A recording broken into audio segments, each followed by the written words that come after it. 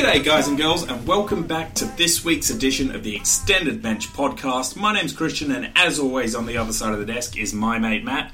How you doing today, buddy? I am good. It's gotten to that... monotone. I am good?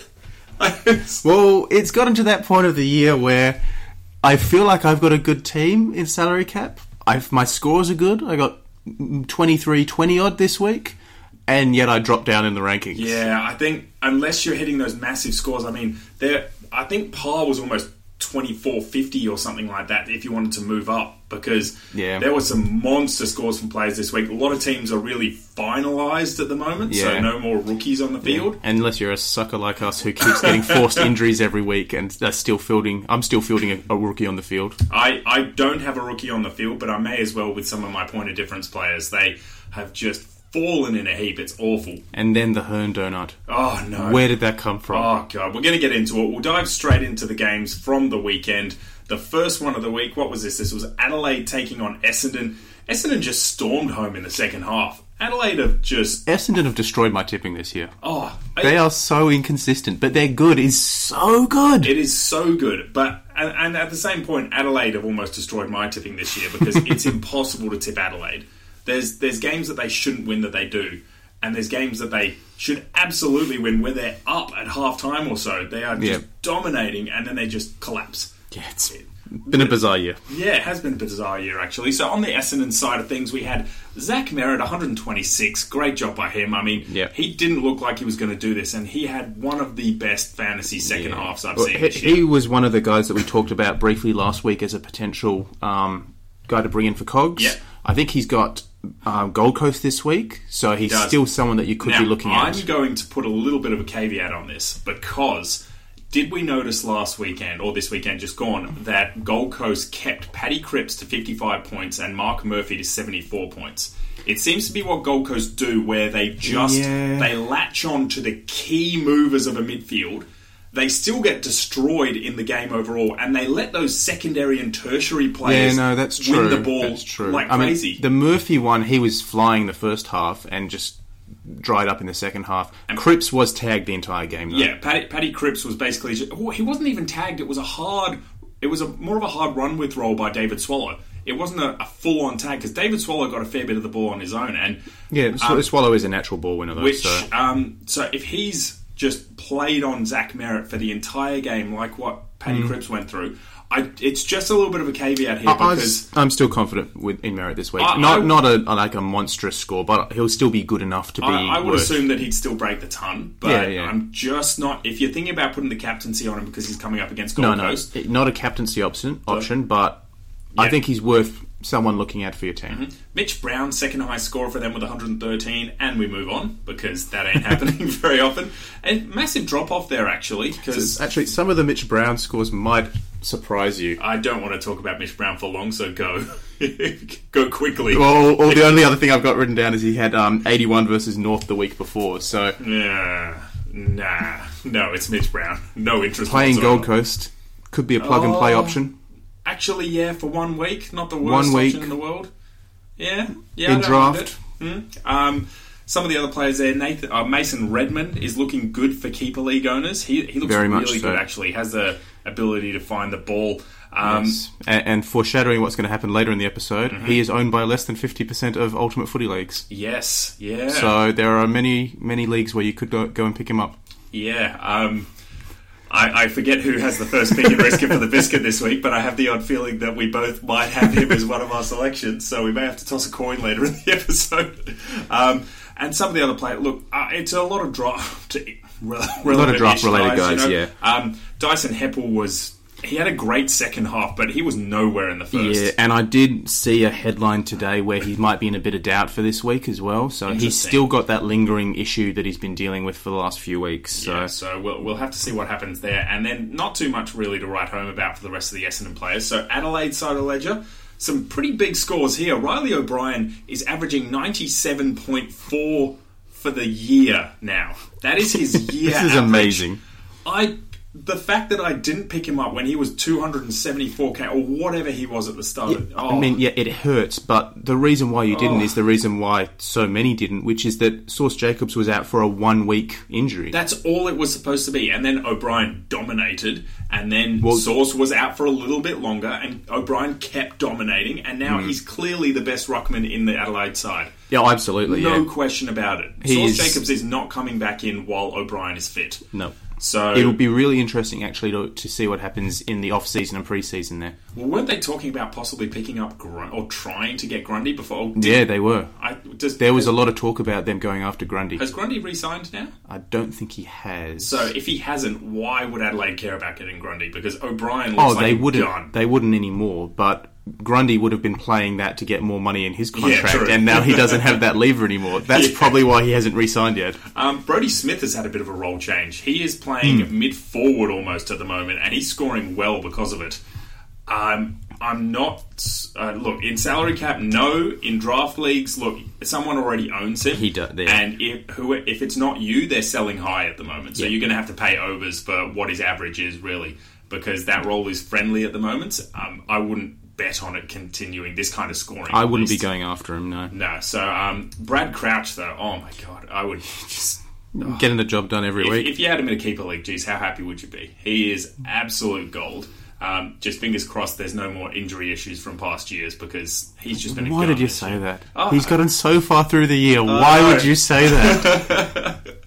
I don't need another forced trade, I'm sure dude. someone at some point has said it before me. I'm sure of it. Tom Lynch came back into the side, 112 from him. We know how good he is for draft owners. But was sore during the game, so there is talk he may not get up for next week. Yeah. Fingers crossed he does, because he... if you've held him for this long in a draft league, you'd be filthy if he's in for one and out again. Yeah, Rory Sloane copped the tag again, kept him to 86, which is not enough. So if you own him in salary cap leagues, he's one that has to go soon. Riley Knight for 81's been pretty good since he came back into the side. Him. Yeah, he's available in 25% of someone's done some research. He was one that I had a look at, and he's probably one of only two others that I had a look at for my list. But since he came back into the side, he's been pretty strong. But he does play that iffy wing role. So yeah, the only downside of this is he is sort of on the fringe of the team a little bit, and after a loss like this at home, you know, it seems easy for the coach to just swing the axe on a young player like that. But he shouldn't. The fact that he is young, I feel, might hold him in slightly better stead. Yeah, look, he should, because they need to rejuvenate their list a little bit. He should keep his spot on the side, absolutely no question for me. But it just seems like an easy thing for a coach to do to, you know, send a young player like that back to the twos rather than like a Taylor Walker or a Tex. I can't believe I almost picked him in our top-up keeper league this year. I'm glad you didn't. But then again, you did take Tom Hickey over Rowan Marshall. And we're moving on to the next game. Richmond versus Port Adelaide. Look, Richmond too good here. They had a couple of players break the ton in Dion Prestia and Tom Lynch. Another Tom Lynch breaking the ton this week. Mm-hmm. Tom Lynch looked really good, actually. He was just dominant upfield. But this was bad Port. This was bad Port, and bad Port is very bad. Bad Port is good so Port bad. Is amazing, and there's no middle ground, is there? There's no middle Port. There's only good Port or bad Port. So, who's going to rock up next week? I have no idea. But yeah, Tom Lynch absolutely dominated. Dusty Martin, 94. You'd be happy with that, or you'd be okay with that. You'd be okay with that, but not overjoyed. Yeah, particularly for salary cap owners, obviously, who've got itchy trigger fingers at the moment. If you're in the luxury trade position. If you're in the luxury trade position, I've got no issue moving Dusty on. Well, I'd rather keep Dusty over someone like Basher Hooley, who had a good game last week, but is really getting to be much more inconsistent than he was earlier in the year when we all brought him in as... He was almost averaging 110 or something ridiculous. Yeah, he had a really good month. Over a 5 or 6 week period, I think it was, so a little bit longer than that. Look... because there are good scoring midfielders out there, obviously players like Tom Stewart, like Lockie Whitfield, if you hadn't brought him back in from your injury yet. Yep, absolutely. Zach Williams is dominating at the moment, playing a lot in the midfield with Kelly being out and obviously Canelio being out too. So, there's some good scoring defenders out there, and if Basher Hooley is weighing your team down a little bit, you're in the luxury trade position for salary cap owners, I don't mind getting rid of him. Yeah, Because I a don't. lot of the competition owns him and you might get a leg up on Yeah, him. no, I don't mind it either. Anyone else you want to talk about from Richmond? There's just a lot of draft relevant players. Yeah, nice to see Jack Graham have a decent game from a draft perspective. It's only decent though because he's a midfielder, isn't he? Yeah. In Ultimate Footy, so these 79s or 80s. It's not quite enough, but it's good to actually see some signs of life from him. So Exactly. Yeah. So that's all I've got to say. Yeah. We'll move on to the power because there's a couple here I want to talk about. Kyle Amon. Good young kid. Hopefully he gets a run through the guts because he's got the ability to find the ball. But you'd think with Ollie Wines to come back into the side, I think he's probably the first to lose midfield time. I think Wines might have had a setback. Oh, okay. So I vaguely remember reading something about it. Okay, that would make things interesting for draft league owners because he's available in a few leagues out there. Matty Broadbent came back in from his mental health break and dominated this game again with 100. I wonder if that meant less time down back for Rocky to drift in and take those uncontested marks. And possibly. I think this sounds like something too obvious to say. So Rocky scored 90 here. Not his best. We know he can do better. He's scraping by. But look, I feel like it's way too obvious to just say he scores much better in wins for Paul than he does in losses. But he gets a lot of his points from those cheap, dinky +6s in the backline where he runs into defence and he gets +12 or +18 in the last few minutes. In red time. So that's the crucial thing. You're not going to be doing that if you're losing in red time. Exactly. So you're going to be trying to push the ball forward as quickly as possible, and he's not getting onto as many of those chains. He's not an explosive burst through the lines you type want to get player. to Robbie Gray or Travis Boak even this year has been really good at that. Xavier Dersma, a run-with player like that. But yeah, Rocky, so if Port are losing, and they do quite often this year, so they're either really good and Rocky is good. So what you're saying is good Port is good Rocky? Yes. Bad Port is bad Rocky? Yes, because 90s aren't good enough at this point of the season for a salary cap midfielder. They're Absolutely not. And he had an 88 last week as well, so that's 2 bad scores after his massive 150. So if he has another one next week and Port have another poor game, I'd write him off. I don't want that weighing down my salary cap side at this point of the year. Fair enough. And again, he's a popular player, so getting rid of him after next week, obviously, I want to give him one more. But if you do get rid of him, it might give you a leg up on the competition. I'm going to have a look and see who they actually play this week. Because that might... Port are playing... They've got Giants. So that's going to be a tough midfield game. Because even though Giants have lost a couple of midfielders, Toby Green stepped in, Zach Williams has stepped in. Yeah. Those guys are good players. So it'd be interesting to see. Scott Lycett has really fallen away after his dominant month or so. Yeah. So, yeah, I would be jumping off Scott Lycett if you managed to bring him in during that period, maybe for Max Gawn's injury. And yeah, Xavier Dersma, just quickly, what did you think of the archery celebration? I love it. Did you see it? I love it too. I love it. I don't get why there's such an issue about it. I kind of get the commentators saying, you're behind by 25 points or so. If this had been a kick for a goal that had put you in front or had put you within like 5 points or so. He's a young guy enjoying his footy, trying to pump his team up. Like, I get that argument to an extent, but at the same time, exactly. Like, let the kid play. Let him have some fun. That was awesome to watch. Yeah. Next game of the round was Carlton taking on the Suns. For most of it, this was actually quite an enjoyable game to watch. Yeah, I thought it was. It was pretty competitive. Yeah, Gold Coast sort of kept in tack. Yeah. They could have got there, but they just didn't have the touch coming out of their back line, I didn't think. Yeah. So that was all that held them up, really. Yeah, particularly early in the game, their disposal wasn't amazing. They just kept turning it over to Carlton. Just Wiedering racked it up. Casbolt racked it up, taking contestant marks out there as well. So, if Casbolt is dominating like that... And just something's wrong. Yeah, a quick word. If Casbolt scores 40 points more than Paddy Cripps, something is really wrong. So, I know he's not the highest scorer, and we'll get to Ed Curnow quickly after this, but Paddy Cripps, oh my God, that was woeful. So many people brought him in as well because he was taking on Gold Coast. He was supposed to dominate. He's had 260s on them in his past 2 matchups with Gold Coast. Yep. He's had a 94 on his way back from injury, and that was okay, respectable. It's a stepping stone, and he was cheap. So that's was another good reason to bring him in. And he got 50 bloody 5. Oh my God, it was just. It was garbage. It was pure garbage. He just couldn't touch it. And when he did, it was just a dinky handball. Yeah, we talked about the fact that it was David Swallow who was on him for pretty much 80% of the match, and it wasn't a super hard tag. David Swallow was also trying to win the ball. So Paddy Cripps just... Look, I'm a bit forced at the moment to give him one more week. Yep. But if you bought him in and you don't have any forced trades or issues... If you got a luxury rookies, trade... get him out because he looks absolutely terrible at the moment. He doesn't look like Paddy Cripps. And teams know now that if you stick anyone near Paddy Cripps... At the moment, in his current physical condition, he's struggling. He is really struggling. So I saw a great tweet from someone, I can't remember who it was out in the Twitter sphere, but said something along the lines of, Paddy Cripps has the next 5 or 6 games, however many is left in the home and away season, to break the tag. Otherwise, 2020 is going to be a horrible year for him because coaches will know exactly what to do to stop him. That's true. I don't think it's quite as simple as that because he's been tagged before.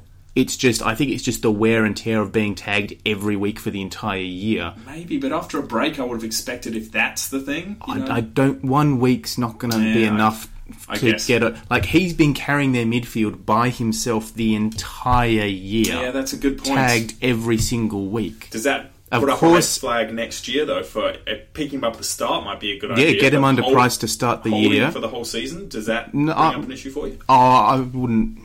In salary cap, he could be a good option if he's cheap to begin the year and he starts the year off in good form when he's fit and strong and able to push through the tags. And when he starts to get a bit tired, maybe you move him on when he's made a little bit of money. Look, in draft, he'll slide a bit. Yeah, I'm angry. I can tell. I'm frustrated. I bought him in. You bought another Carlton player in Mark Murphy and even though it was better, he didn't do what you assumed he would do. I was very happy with him up till half-time, and then he really slowed down after that. But I wasn't actually that upset because he wasn't Paddy Cripps. Yeah, but those tertiary players like Ed Curnow, like Sam Walsh, they did score pretty well. So those are the sorts of players I would load up on against the Gold Coast Suns. Yeah. So Ed Curnow, just mentioning him as well, great with 125. He's had 300s in a row. It might be 400s in a row now. I think it might be this week. So he's looking great guns. He's a forward eligible player. Don't mind the idea of bringing him in for someone of the likes of Jack Siebel or someone like that who's really not pulling his weight at the moment. Not the worst idea in the world. Not the worst at all. I'm just sort of thinking whether I'd want to bring him in or like a Rowan Marshall or someone. That discussion we had last week. That's true. Obviously, Price will have an impact. Yeah, but... so Ed Curnow's a fair bit cheaper than Rowan Marshall. I'd probably rather have Rowan Marshall. Yeah, me too. But, geez, Ed Curnow is going great guns, and David Teague seems to like just playing him as a pure midfielder. Yeah. So you mean giving Paddy Cripps some help in the midfield? Yeah, well, he wants some experienced bodies and some tougher bodies inside, and it's working for him. I mean, he's won 4 games or something like that, or 3 or 4 games. Yeah, he's having a great caretaker role. Yeah. There's been a couple of guys that he's been trying through the midfield that I've quite liked the look of.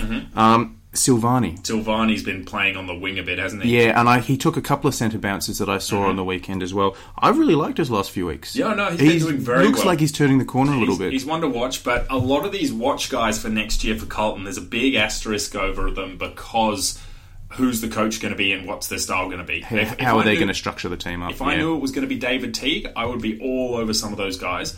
But, is he just going to say, no, Jack Silvani, you're a key forward in training, or a third tall defender, you're not going to play midfield time like David was playing. So, it's a fair point. Over them, he'd be on my watch list for drafts next year 100%. And for keepers as well because he's still young. There's a lot of Carlton players like that, isn't there? Yeah. Shall we move on? Gold Coast, massive scores on their side. Tuke Miller with 143. Good to see Tuke back and playing in the midfield as well. Had 11 tackles. Braden Fiorini had a good game with 125. Good bounce back. Interesting, just little thing. He's very underpriced. He was averaging 112 at one point this season. After a few bad weeks, he's brought that average down to 105. He can still score very well. I'd be interested from a salary cap point of view if you have a player like Cripps. But I was just about to say, the reason I'm not super interested is because he's the number one taggable option for Gold Coast. He's clearly their best midfielder. And they come up against Essendon. Who is Essendon going to stick Dylan Clark onto? He's going to go straight onto Braden Fiorini. So, For me, it's the main thing is the fact that he played Carlton. That's why he got such a good score. Like, as competitive as Carlton have been, they're still giving up scores. And you see that with Gold Coast scoring well. Gold Coast don't score well. It's true. Except against Carlton. Except for Fiorini a lot of weeks. This is the first time he's cracked the ton since round 12. Yeah. So it's been a month. I'm not interested. Mm-hmm. Not interested. 6 weeks it's been. 6 weeks? Wow. Yeah, that has been a little while. And just the fact that they're playing Essendon and Dylan Clark absolutely. They've got a decent, cosy run up until the last game, and then they're playing, I think, Geelong in the last, so that GWS, in the last game. So that really doesn't interest me. Will Brodie, great to see him have a bit of a breakout game until he got injured. Yeah. But until then, he was playing really, really well. Yeah, no, he's definitely playing through the midfield at the moment, but then again, we said that, and he got dumped at one stage after having a really good couple of games earlier in the year, so I'm still not sure where some of these Suns midfielders are at, to be honest. And keep in mind that, he's completely escaped my mind, but the young Suns back/midfielder who's injured at the moment, Jack Bowes coming back into that midfield. Next year, it'll be interesting to see if once they have those sort of three, they've got Touk Miller going through there, they've got Dave Swallow, they've got Fiorini, they've got Bowes. Brodie should get a go through there. Don't get me wrong. He should. He maybe off the bench at that first rotation. Yeah, but because he is a future midfielder for him. He's just got to get a bit of a run at it. No question whatsoever. And then, just still those developing players. Darcy McPherson, I really like. He always tackles hard. He's always into trying in and under as well. He's someone that they rotate through the middle a little bit every now and then. So he's someone that could also take minutes away from Will Brodie in the future.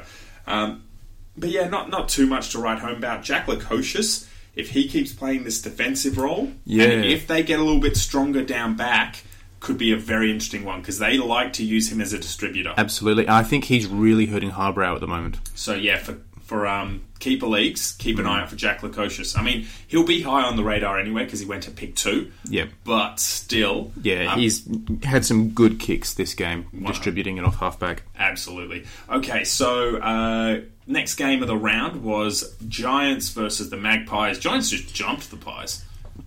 Smashed them. I did not see this coming with the injuries to their midfield. 50 points to 7 or something like that at the end of the first quarter was ridiculous. That was amazing. Collingwood clawed it back in the second a little bit, but there was always that gap, and they were never going to make it up. They never made it back. So, and just these are two fantasy-friendly teams. I love when two fantasy-friendly teams play each other and do not give a shit about defensive play. No, it was just a shootout. It was amazing. Don't care. So we'll go through the Giants. Tim Taranto is just so good.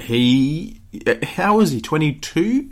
21. 21. I think. This is his third year. He's going to be amazing in a couple of years' time. Yeah, absolutely. So, just to go back a couple of drafts, was it Cam Rayner with the first pick? Rayner, Taranto, McCluggage. No, it was the one before. Was it the one before? I'm just trying to think who the first pick was. McGrath, that was it. So I'm not sure how Essendon would feel. Don't get me wrong, I like Andy McGrath, and he's still got something to show. But Taranto and McCluggage are so good, they are off the charts. So, I'm really looking forward to the comparisons of them with the 2001 Super Draft top 3 in a couple of years' time. It's already started. It's going to be amazing in a couple of years. So he's just goal for fantasy this year, and it looks like he's going to be goal for fantasy going forward in his career, no question. Zach Williams, we mentioned him, 122 this week. He's playing a bit more in the midfield. That role won't last when Kelly comes back, I wouldn't assume. Kelly's probably got 2 more weeks out, I would say.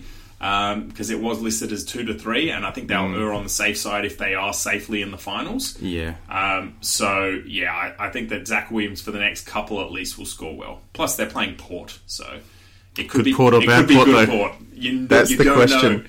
Jezza Cameron kicked 6 goals, so had a good game. Yeah, it's all about hitting the scoreboard for him. Now, Toby Green's the interesting one for me. He's very interesting. 621,000 in salary cap. Is that all? That's it. You make money going down from someone like Jack Zeeble to Toby Green. You make 40k. I've done that at the moment. I like it. Because he is playing pure midfield at the moment with Cogs out. Yep. He's still hitting the scoreboard a little bit. I mean, he got the 2 goals in this, which helped pump him up plus 110. But, and the week before he was 135 directly in the midfield. How much did you say he was?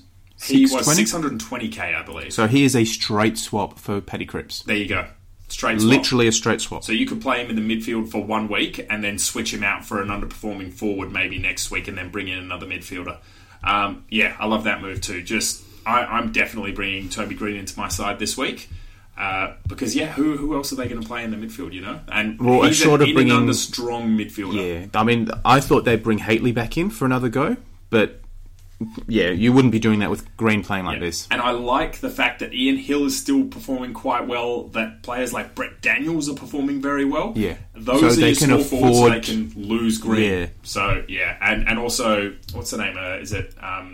It's not Haynes. It is Himmelberg. That's the one who's a really good third tall, really, behind Finlayson. So they've got a good forward lineup. They don't need Toby Green up there. No, not at the moment. Great option. He's sure solid, and Lockie Whitfield just does what Lockie Whitfield does with 109. He can go bigger than that, which is what we're all expecting. Absolutely. So now the interesting thing for me is going over the Magpies. Brodie Grundy is clearly putting together the best fantasy season by a ruckman of all time. There's no question about that. I can't argue with that. I'm just trying to think, was Dean Cox back in the day? I mean, it was Dean Cox and Aaron Sanderlands. Mm-hmm. Now, those were the two you chose, pretty much. Yeah. Every single if you're going year set and forget, and maybe there was Darren Jolly chucked in the mix one year or two. Yep. But is Brodie Grundy better than either of those who were in their day? I know he's scoring. Fantasy perspective, I know he's scoring more points, but the points seem to have gone up since then. So you're talking from a fantasy point of view, yeah, from a fantasy point of view. I feel like he is. There might be some recency bias there, and I don't have any numbers to back it up. He feels phenomenally good. It is ridiculous the fact that he's putting together 30 disposals in this game, 30 disposals with 48 hitouts and 9 tackles. I mean, those are just stupid numbers. That is ridiculous. Yeah, I've heard them described as video game numbers. They literally are. They're video game numbers. It's from AFL Live. That's what it is. It's when you used to have the solo player that would just run around and all you would do is hang around near the ball. Oh, that takes me back. Jeez. So, here's another question for you. Grundy Gawn, is that the best fantasy ruck combo that we've ever seen as well? Yeah, it is. It's better than Sanderlands and Cox for fantasy. I mean, like I said, the numbers have changed somewhat. The scoring is a lot higher now than it was back 10 years ago. But I guarantee that just the way that these guys are playing, they're just so... And I can't think of another word except to steal the Dream Team Talk boys, piggish. They're piggish. I mean, it is ridiculous, and I love watching it. It's great. It's great to watch. Taylor Adams, strong comeback from him with 111, and good to see Adam Treloar score well. So they both scored very well. I suppose the big thing for me at the start of the year was what happened when he threw Beams into that mix as well. But Beamer with his unfortunate season-ending injury, I think. I think it's season-ending at least. I don't think we're expecting to see him back. Yeah, at least in the home and away season. Yeah, so it's unfortunate, but it means there's more points to go to those two guys, particularly Adam Treloar. And they're clearly the two prime movers. Yeah. Scott Pendlebury came back from a couple of poor weeks. Steele side bottom, very solid. And Jack Crisp just keeps on keeping on. This guy is just absolute gold. Tom Phillips hasn't been performing as well as he was. A lot of people were expecting him to last year. He's in a bit of a form slump at the moment. He's dropped off a bit. But again, some of these guys through the midfield, Scott Pendlebury's not exactly young. Steele Sidebottom, again, he's not exactly young either.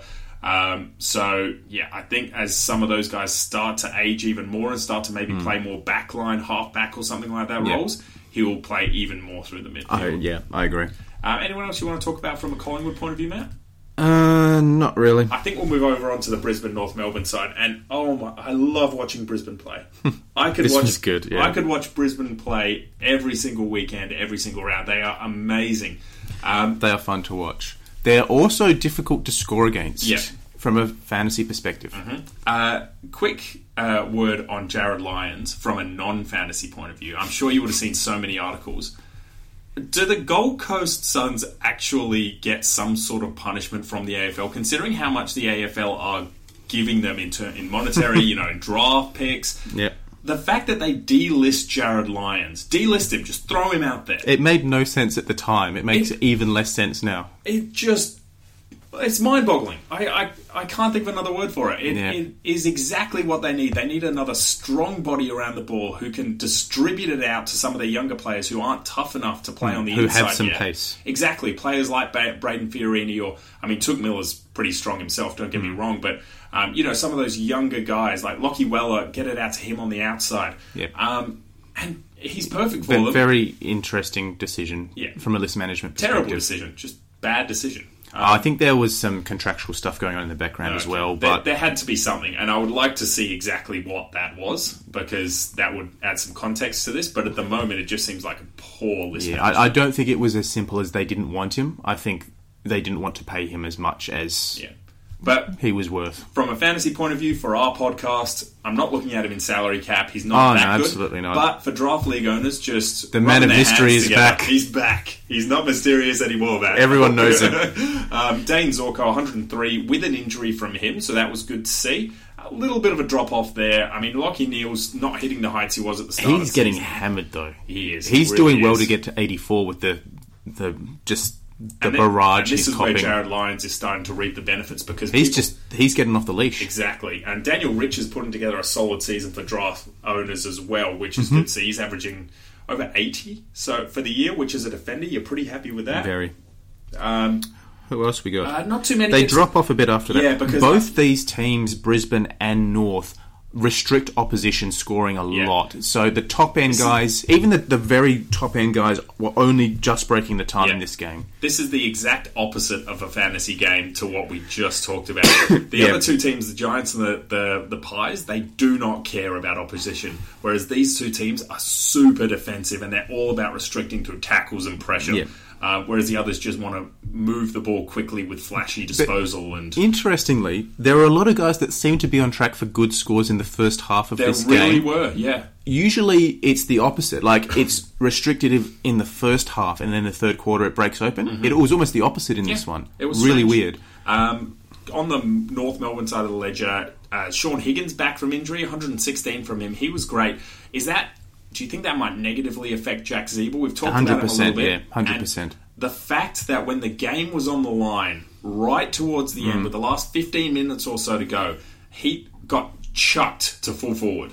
Ziebell? Ziebell. And he did not score from there on. I think with 12, 13 minutes or so to go in the game, he was on 75 points. He stayed on 75 points. Yeah. Well, for me, it's also a case of game on the line, who do you want in the midfield getting the ball out? Surely you want your best players Higgins in there. Yeah, you want Higgins. You want your creative player. I would have thought you wanted Ziebell too as your bull. He is a good target in the forward line. They've already got a bull in Ben Cunnington as well. Yeah. So, Higgins is really creative, so I think he's absolutely going to impact on Ziebell's midfield minutes. Which is why I'm trading Ziebell out this week. So if you have Ziebell as a POD, I think it's just going to contribute to you sliding further down the ladder. And I think that's all we'll talk about this game for, because it is, like I say, not a fantasy-friendly game. Yeah, even the draft guys were really sort of well held. So, Dockers versus Swans, this was on a pretty wet and windy night. It was pretty ugly to watch the weather out there. Jake Lloyd just racked it. In the first quarter, I think he was on 50 points, so he was always going to be in for a solid score.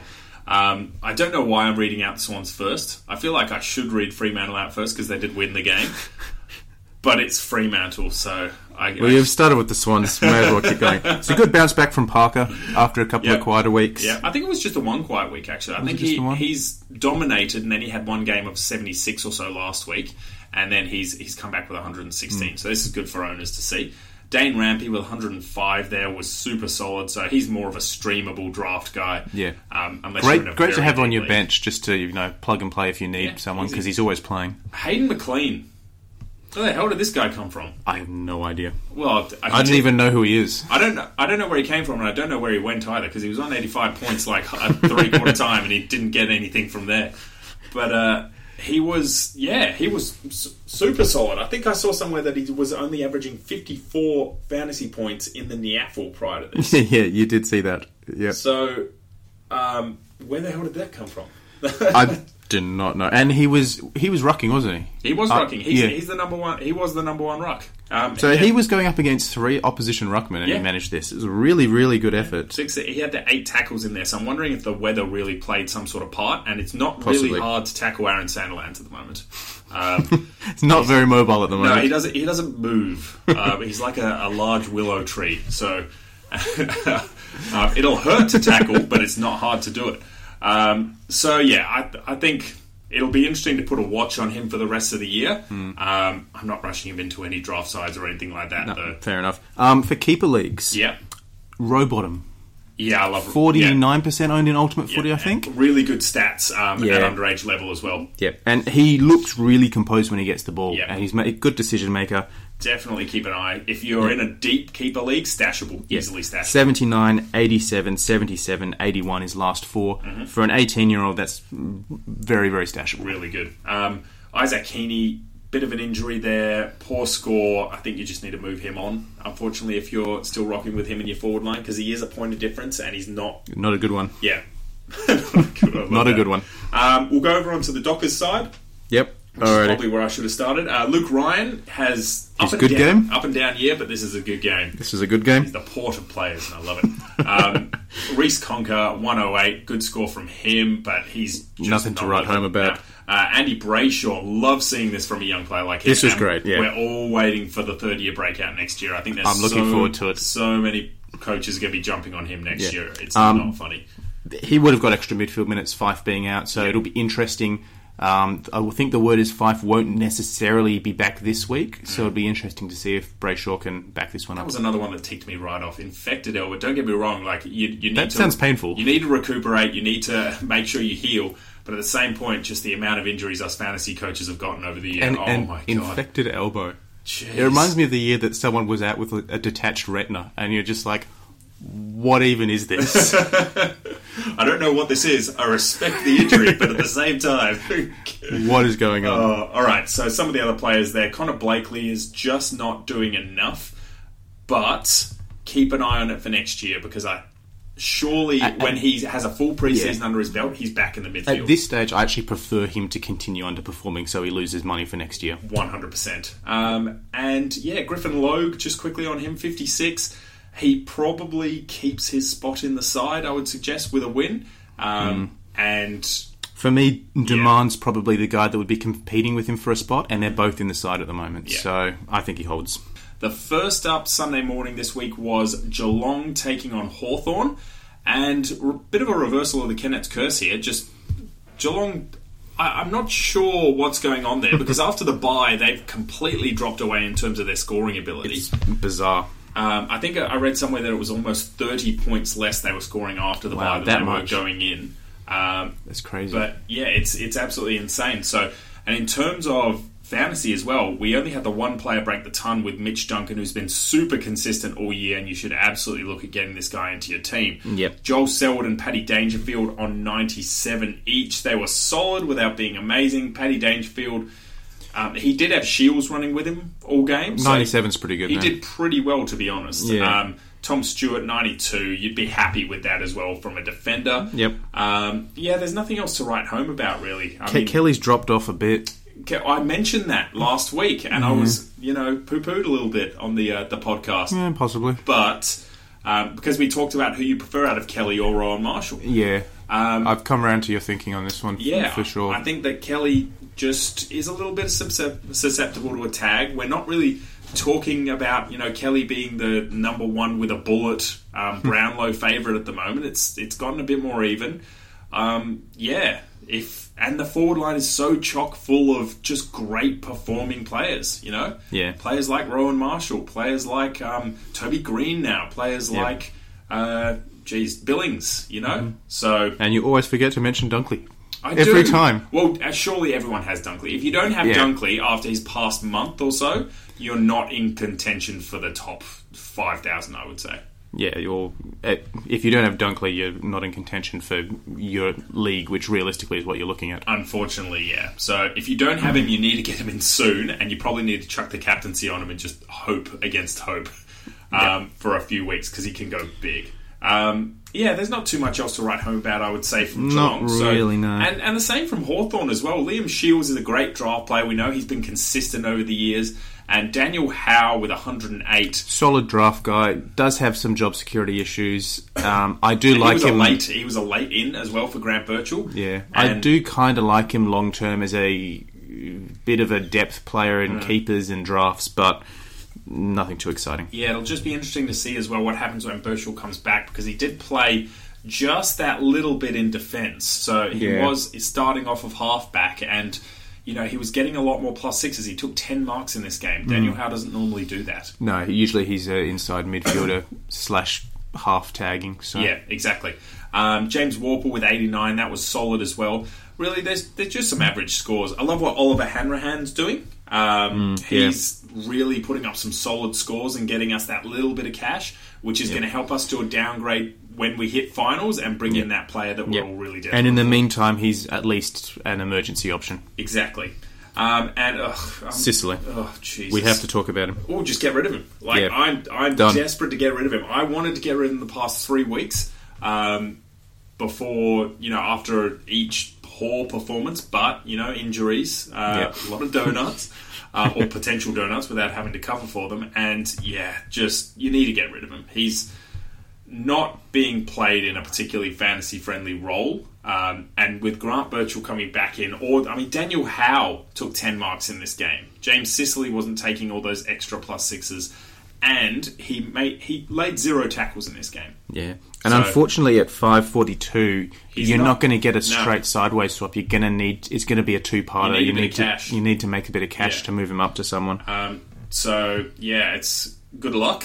But you need to get him out. There's no magic bullet for this one. No.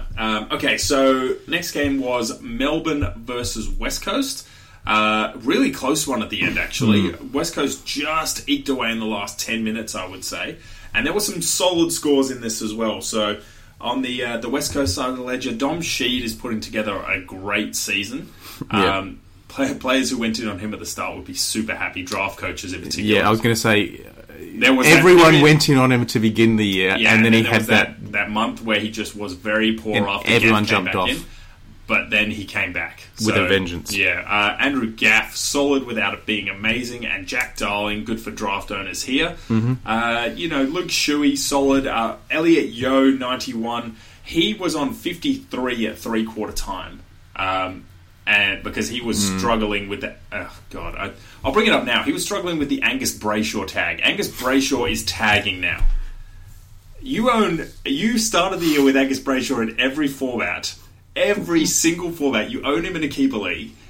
Yeah. I've still got him in every format except salary cap. Because he's not worth anything to trade and redraft. You can't trade him out. And I still think he'll come good in future years, so I'm hanging on to him in keepers. God, you would hope so. Because he will. He's too good not to. Third in the Brownlow, he's not being played in... I don't know what it is, to be honest, whether it's him or the coaching or the role. I was actually looking at his numbers this morning.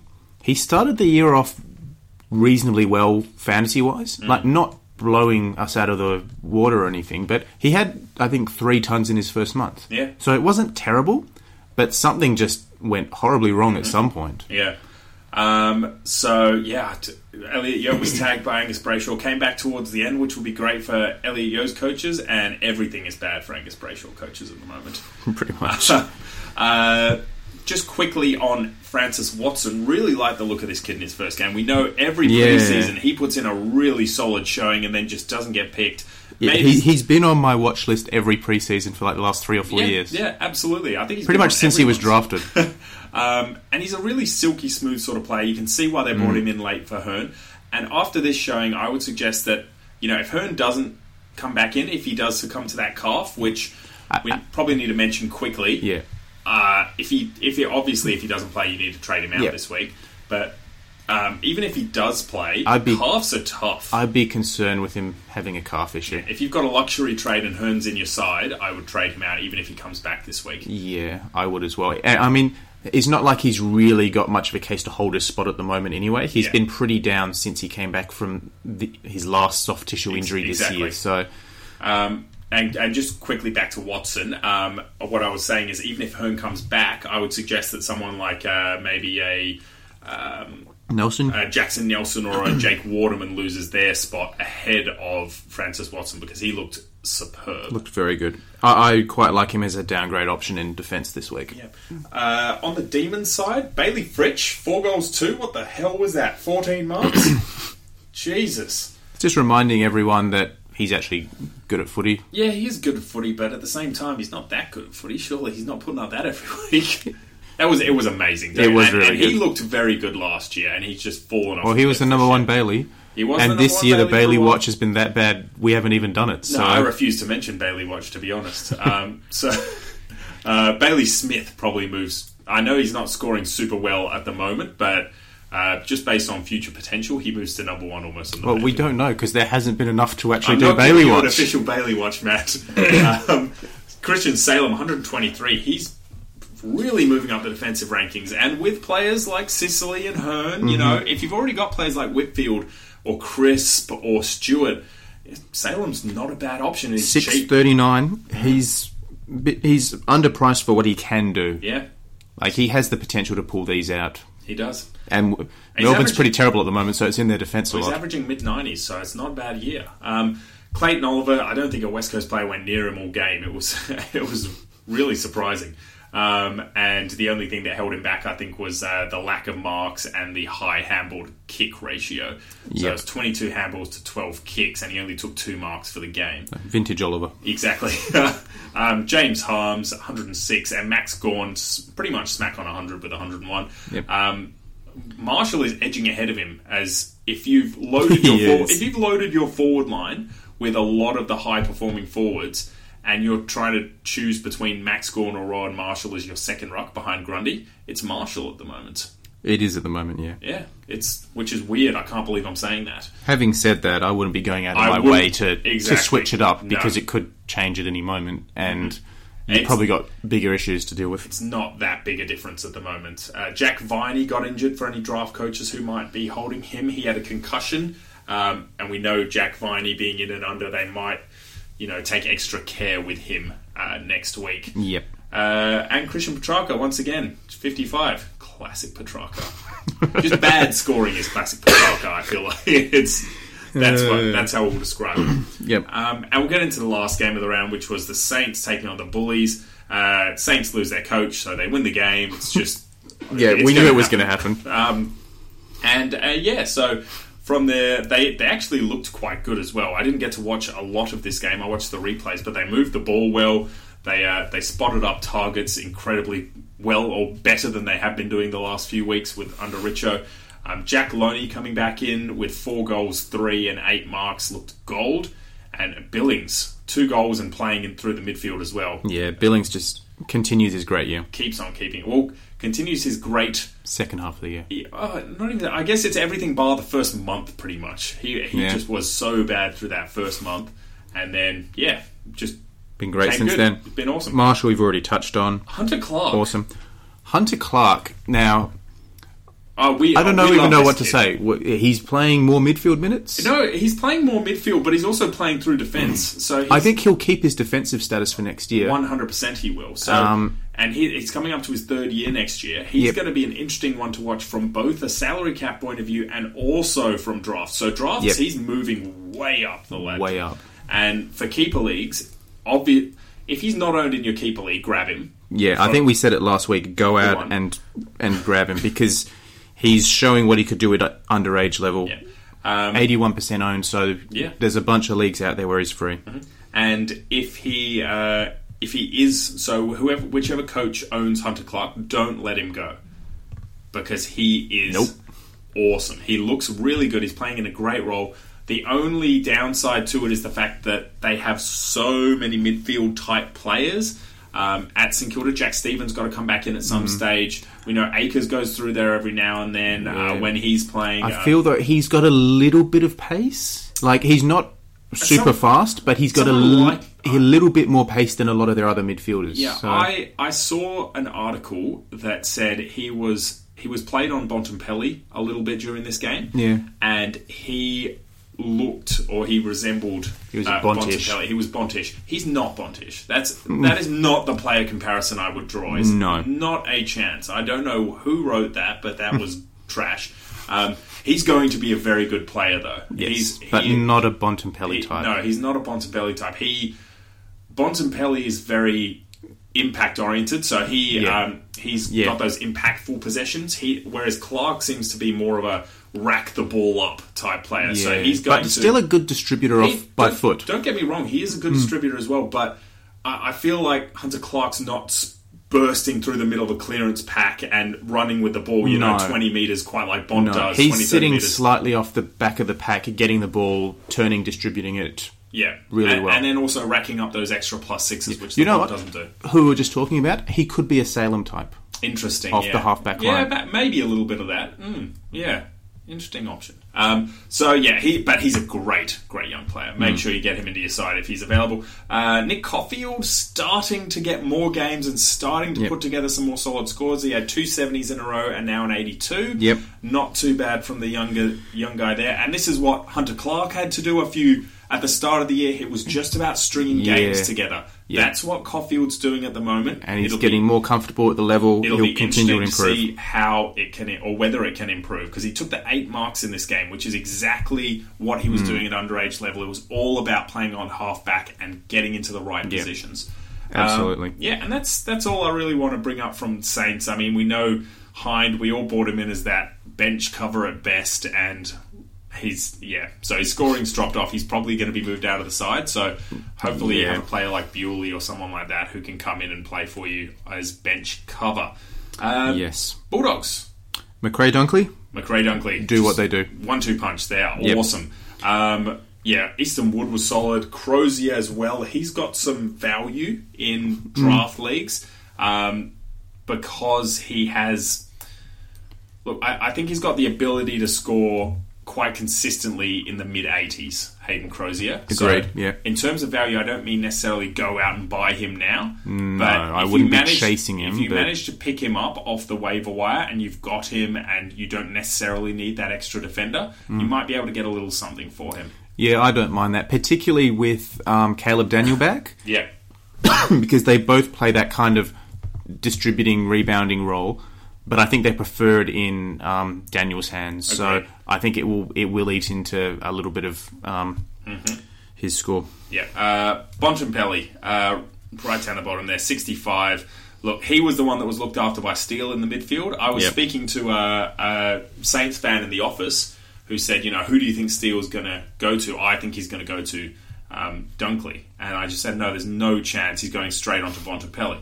Because that's what obviously after the big hoorah of Dunkley going 180 plus or 190 or whatever he did the week beforehand, everyone goes, oh, he's going to go to him. So that's fantasy. Who cares about that? He's still a in and under. Yeah, he'll get the ball 30 times, but probably 10 or 15 of them are really impactful possessions. If Dunkley gets the ball 35 times, it is a lot. It is nowhere near as damaging as the Bont getting it 20 to 25 times, I would say. So it's all about trying to minimise the Bont's influence, and he was always going to get tagged. He will continue to be tagged as well. Mm-hmm. So if you do own him, he's definitely one of those point of differences that was going solidly, but you need to move him out now. Agreed. Just like me, because I think you're stuck with him as well. And I was going to move him out last week, but then injuries. And oh god, Patrick Lipinski. I mean, oh wow. If you have him, just seriously... Just get him out any way you can, Do whatever you can. He's, just his last month has been horrifyingly bad. Yeah. So, but if you grabbed him in a keeper league, you hang on to it. You hang on. There's no value now to trade him. The value was a few weeks ago. So the value was 4 weeks ago when he put together a couple of hundreds. Yeah. Because what you saw that 4 weeks ago where he was going well is what he will do in future. It's always what he can do in the future, but it's what he should be able to if he's played in the right roles and Beveridge doesn't beverage things up. So that was the games for the round, and we are going to jump straight into the questions off Twitter. So we got a few questions to get through, and for once we did a little bit of research before the podcast. So hopefully you shouldn't say that because we're setting the... we don't do any research normally, so it's a pretty low jump. All right, so first question from Adam Knox. He's saying he's got 2K. Oh, he's 2K off. Already has Stuart, Lloyd, Laird, Crisp, Sicily. sitting at 241 ranks, so don't want to get someone too popular. Thoughts on Hunter Clark, or is it play it safe with Hooley? So he's 241. He wants to move up the rankings. He wants someone who's a bit of a point of difference there. We feel for you that you're those 2K off Whitfield. Mate, that would have been perfect. The amount of dollars off bringing in the player I desperately want, and then I'm left with garbage after it. It's just ridiculous. So first of all, congrats on the ranking. Yeah, really good job, man. And second of all, so you're looking for a point of difference to bring in. Yeah. Look, we're not massively sold on Hunter Clark for salary cap. The big risk reward. So it could go really, really well, but it could also go really bad. Yeah. And Hooley, I don't think he's performing super well enough now to be justified in the top 6 defenders. The ones that we like the look of, I mean, you can afford anyone bar Whitfield, which means you can go someone like Salem. Yep. You can go someone like Whitfield. Williams. Yep. From who's playing that midfield role. Yep. And Nick Newman. To rank them, I'd probably be most comfortable with William because he's playing that midfield role at the moment. But if he gets moved back to the back line, what that does to his scoring... He was scoring okay before that in the back line. And keep in mind, he's got that juicy matchup with Gold Coast in the last round game. 23. So if you're looking at trying to push up in the last week, he's eventually... All of those guys we just mentioned, we quite liked their matchups moving forward. Yeah, so I think those are 3 good options you can go for, and lower ownership as well. I'd say I didn't check the ownership, but I think Williams is the highest. Williams is 15% owned. Salem is just under 6% owned, and Newman is just under 10% owned. So there you go. Maybe if you're looking for a real point of difference, Salem is the one to look at there. Yeah. And they all have good matchups, all good options. Next question comes in from T-Mac, who's asking, in a single season draft, I've been hoarding the waiver priority 1 since early in the season.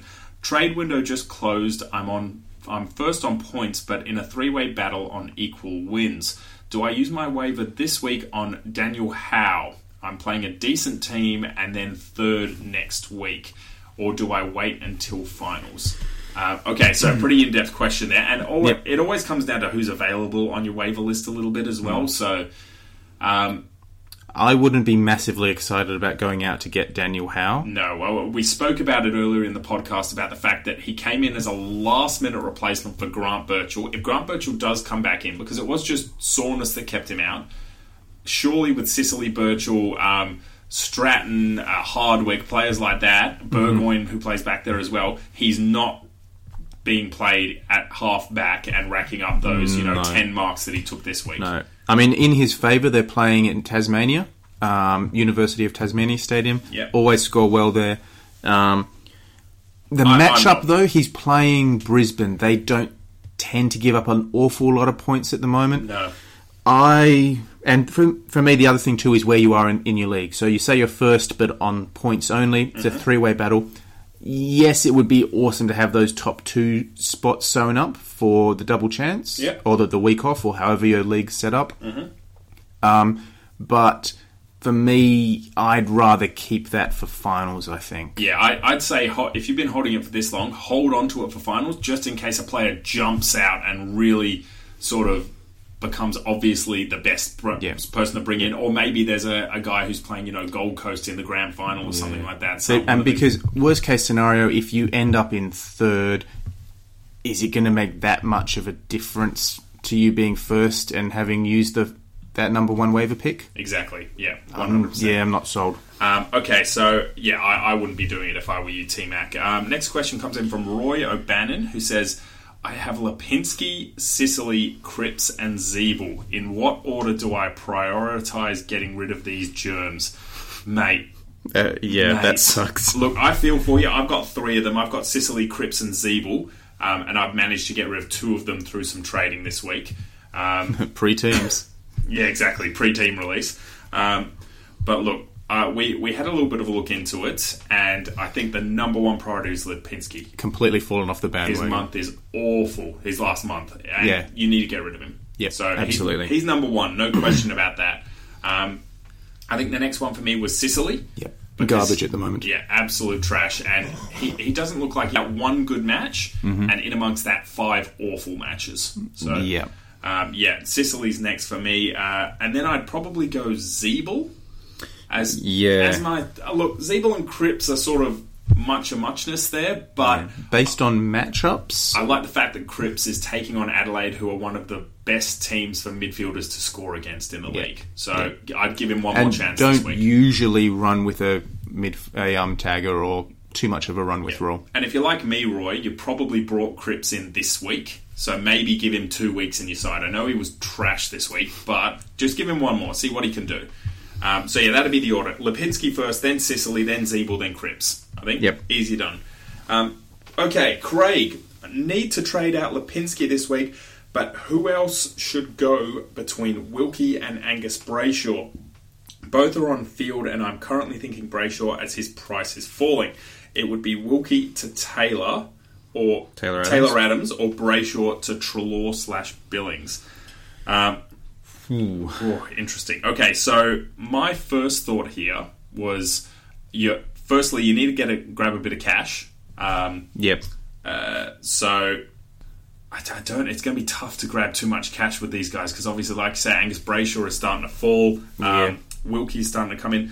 Is it the worst thing to go Wilkie to? Or actually, is it the worst thing to go Angus Brayshaw to Adams in this situation? So one thing that you mentioned is you'd be going Wilkie to Adams or Brayshaw to Treloar, which means you're going right up the top end. So you're getting as good as you can.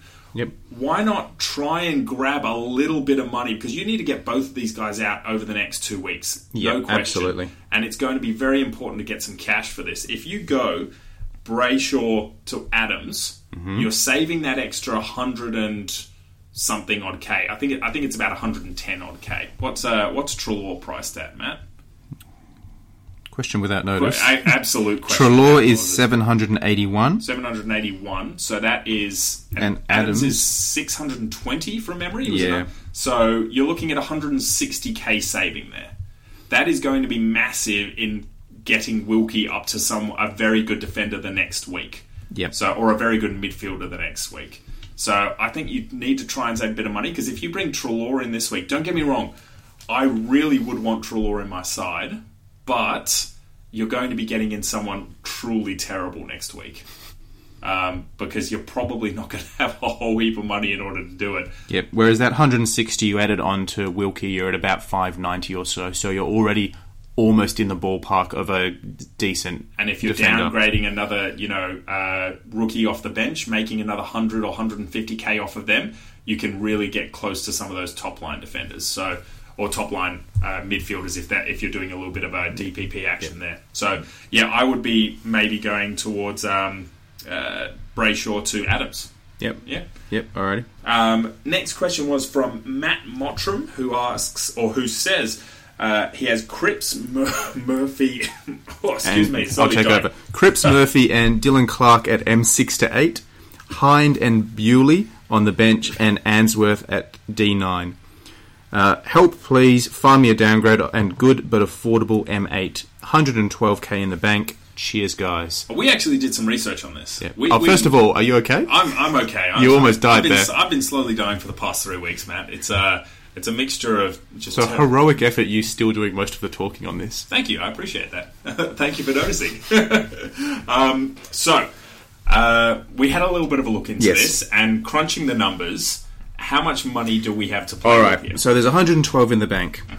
We think of those 3 guys. Dylan Clark is obviously the one to look to move on first. Yeah, I think you definitely need to get rid of Dylan Clark, because we can give Murphy and Cripps a chance against Adelaide. Yes. They have a chance of scoring well. Yes. So Clark is 437. You add that to... I think what we want to do first is we want to use one of your trades to get... rid of Answorth on your bench, so you're D9. I think that you should bring in Frankie Watson, because he looks like he's going to hold his spot. He might make a bit of cash, that's not as important, but he's going to be an emergency for you. Yes. Has the ability to score half decently, and he's cheap as chips, 192. So if you do that for Answorth... That nets you 268,000. Great trade. So you add... is that 268 when you add it on to the 112? Yes, it is. Yes, there we go. So your total amount that you've got to spend is 268. We add that on to Dylan Clark, and we're looking at... 705. Perfect. So any midfielder that strikes your fancy at 705, but of the ones that we saw... We've got Merritt at 696,000. So if you don't have him, grab Merritt. That's an awesome option. Yeah. The one I quite like is Toby Green. Yeah, I like Toby Green too. Yeah, that's a really good option. So it'll save you a bit of cash. You can use that to upgrade maybe a Cripps or a Murphy if you don't like what they did. Yep. And yeah, gets Clark off the field for you, and you still have an emergency, we think, for this week in your backline. Exactly. So Green or Merritt. I'd go Merritt first. If you don't have Merritt, that's a great one to bring in this week. Yeah, I think he's more likely to finish top 8 at the end of the year. Exactly. So I hope that helps, mate. And I think we're going to end the questions there because we've been talking about a few of them for longer than we normally would. So thanks everyone for messaging those in. Don't forget you can send them in anytime on Twitter. We are at ExtendedBenchAU. More than happy to help out with your team selections, or if you just want to vent about some poor scores or brag about some good scores. We don't mind either way. And what we're going to do now is we're going to dive into our favourite game. Okay. Risk it for the biscuits. Alrighty. Risk It for the Biscuit is back this week. I know we didn't get to it last week. Unfortunately, back from holidays and sickness and honeymoons for you. Yep.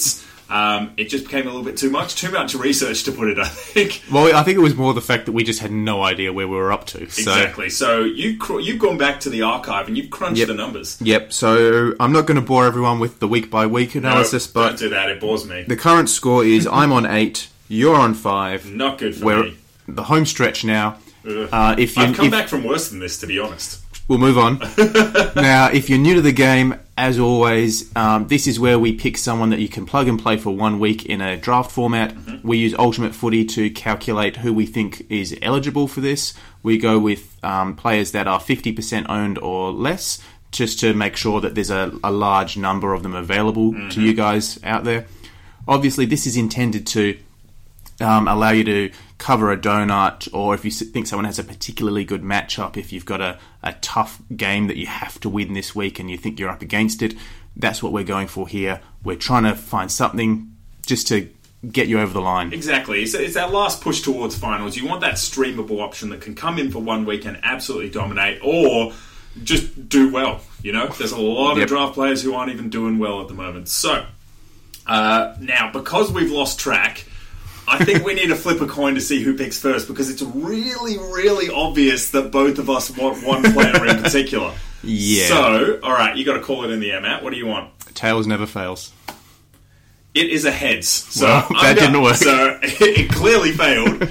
So I'm going first, and I'm picking Mason Redman. Of course you are. Because, look, I don't even feel like I need to go into the numbers too much, because Mason Redman is absolute gold at the moment. He's playing that role. He's just playing that role where in the defence for Essendon, he's actually racking up those extra marks, whereas players like McKenna, Saad, those sorts of guys try and move the ball quickly. He's the one that other players link up through. He's seagulling around the outside of the packs a lot. Exactly. That man bun is everywhere. It is. And yeah, I love what he's doing.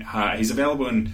How much? Did I write that He's down? 41% owned. 41% owned. See, I don't know why, but I wrote 31% owned. So 41% a league. So just go out and grab him if you've got the extra spot there. And over to you. Alrighty. I was a lot more confident with these before I got here, and now I'm looking at them, I'm going, oh jeez, what was I thinking? These are horrible. I am going to go Harry Himmelberg. Nice, yeah, that's GWS a really good option. forward. That was my second one. So yeah, GWS forward, 31% owned. His last 3 weeks, he's bookended a not so great 41 against Richmond with 2 98s against Brisbane and Collingwood.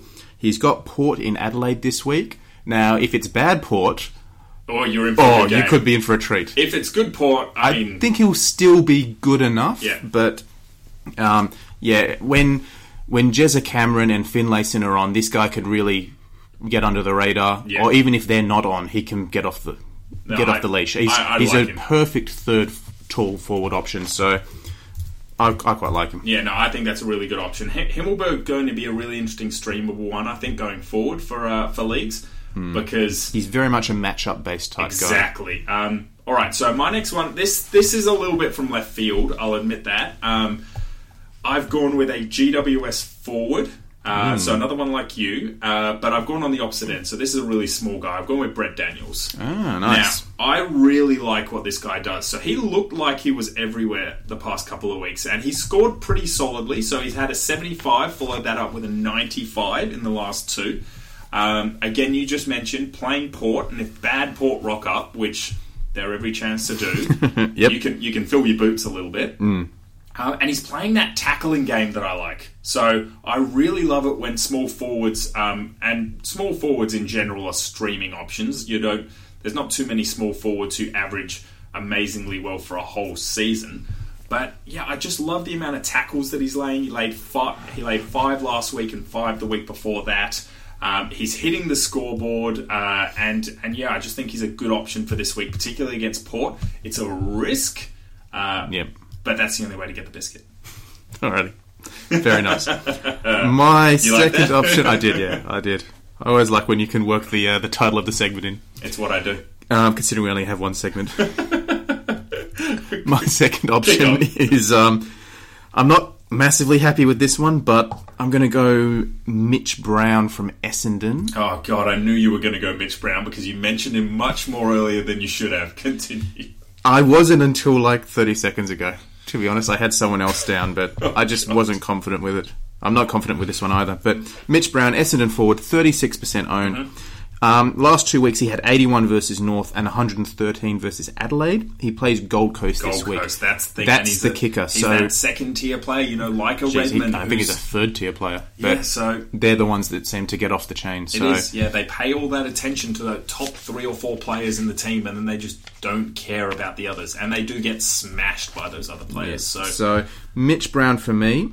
The other guy that I was tossing up, which... is an even riskier one. Oof. But Mitch Lewis. Yeah, I like that. I like Mitch. I think... The Hawthorn forward, he's 30% owned, playing Brisbane down in Launceston this week. And I just heard today that Harris Andrews has been suspended for a week. Yes, he has. Which makes this a whole lot more appealing. But just because of how young he is and the fact that Brisbane really have been... Marcus Adams will probably play on him. He's got a big body. But I like what Mitch Lewis is doing. Yeah. Then again, I'm wondering if that's a little bit of bias just because he's playing so well in a footy sense. And he's gone 84 versus Collingwood. Good. 80 versus Freo. Yeah. 81 versus Geelong. Solid. That's really, really solid. Really I like solid. It. That's a really good option. So Actually, one of my other options was perhaps even riskier than that, and that was Hayden McLean at 12%. Now, the only reason I did that, and I tried not to get sucked into the ridiculously good first half, he's playing Geelong this week, a.k.a. Stanley. What is up with their rucks again? No, they're just terrible. They Every don't year. have a good ruck lineup. And, yeah, I don't know what's happening with Zach Smith. I don't know if he's injured. Does anyone have more mediocre rucks on their list than Geelong? No, because they've got so many rucks and they are all mediocre. I like what Radaglia does, don't get me wrong, but he's not a pure ruckman. He is that second ruckman / forward, and he plays that role very well. I really like Radaglia. But in terms of their number one ruckman, Stanley is getting dominated, and he's not young like Tim English, who's also getting dominated, but is going to build into his game. Stanley's been around long enough that this is his time. Yeah, Smith, Fort. There's a fourth one in there, I think. Abbott. There we go. Just most of them unsighted, realistically, this year. But like I say, that's a good point. Hayden McLean playing against Stanley, that's the only reason. So if you're desperate, if you've got an injured ruckman or you need a ruckman for 1 week, not the worst option against Stanley. Fair enough. And that will do a couple of bonus options tonight. Exactly. That'll do us for the week. Thanks so much for joining us for this week's podcast. We will be back next week as we creep closer to the finals. We're only a couple of weeks away. It's getting exciting. It's really getting close. So hopefully your matchups work for you this week. You get a win in your leagues, and hopefully your PODs get up this week, unlike they did for us. And we'll catch you next week, everyone. Thanks for joining us. Catch you.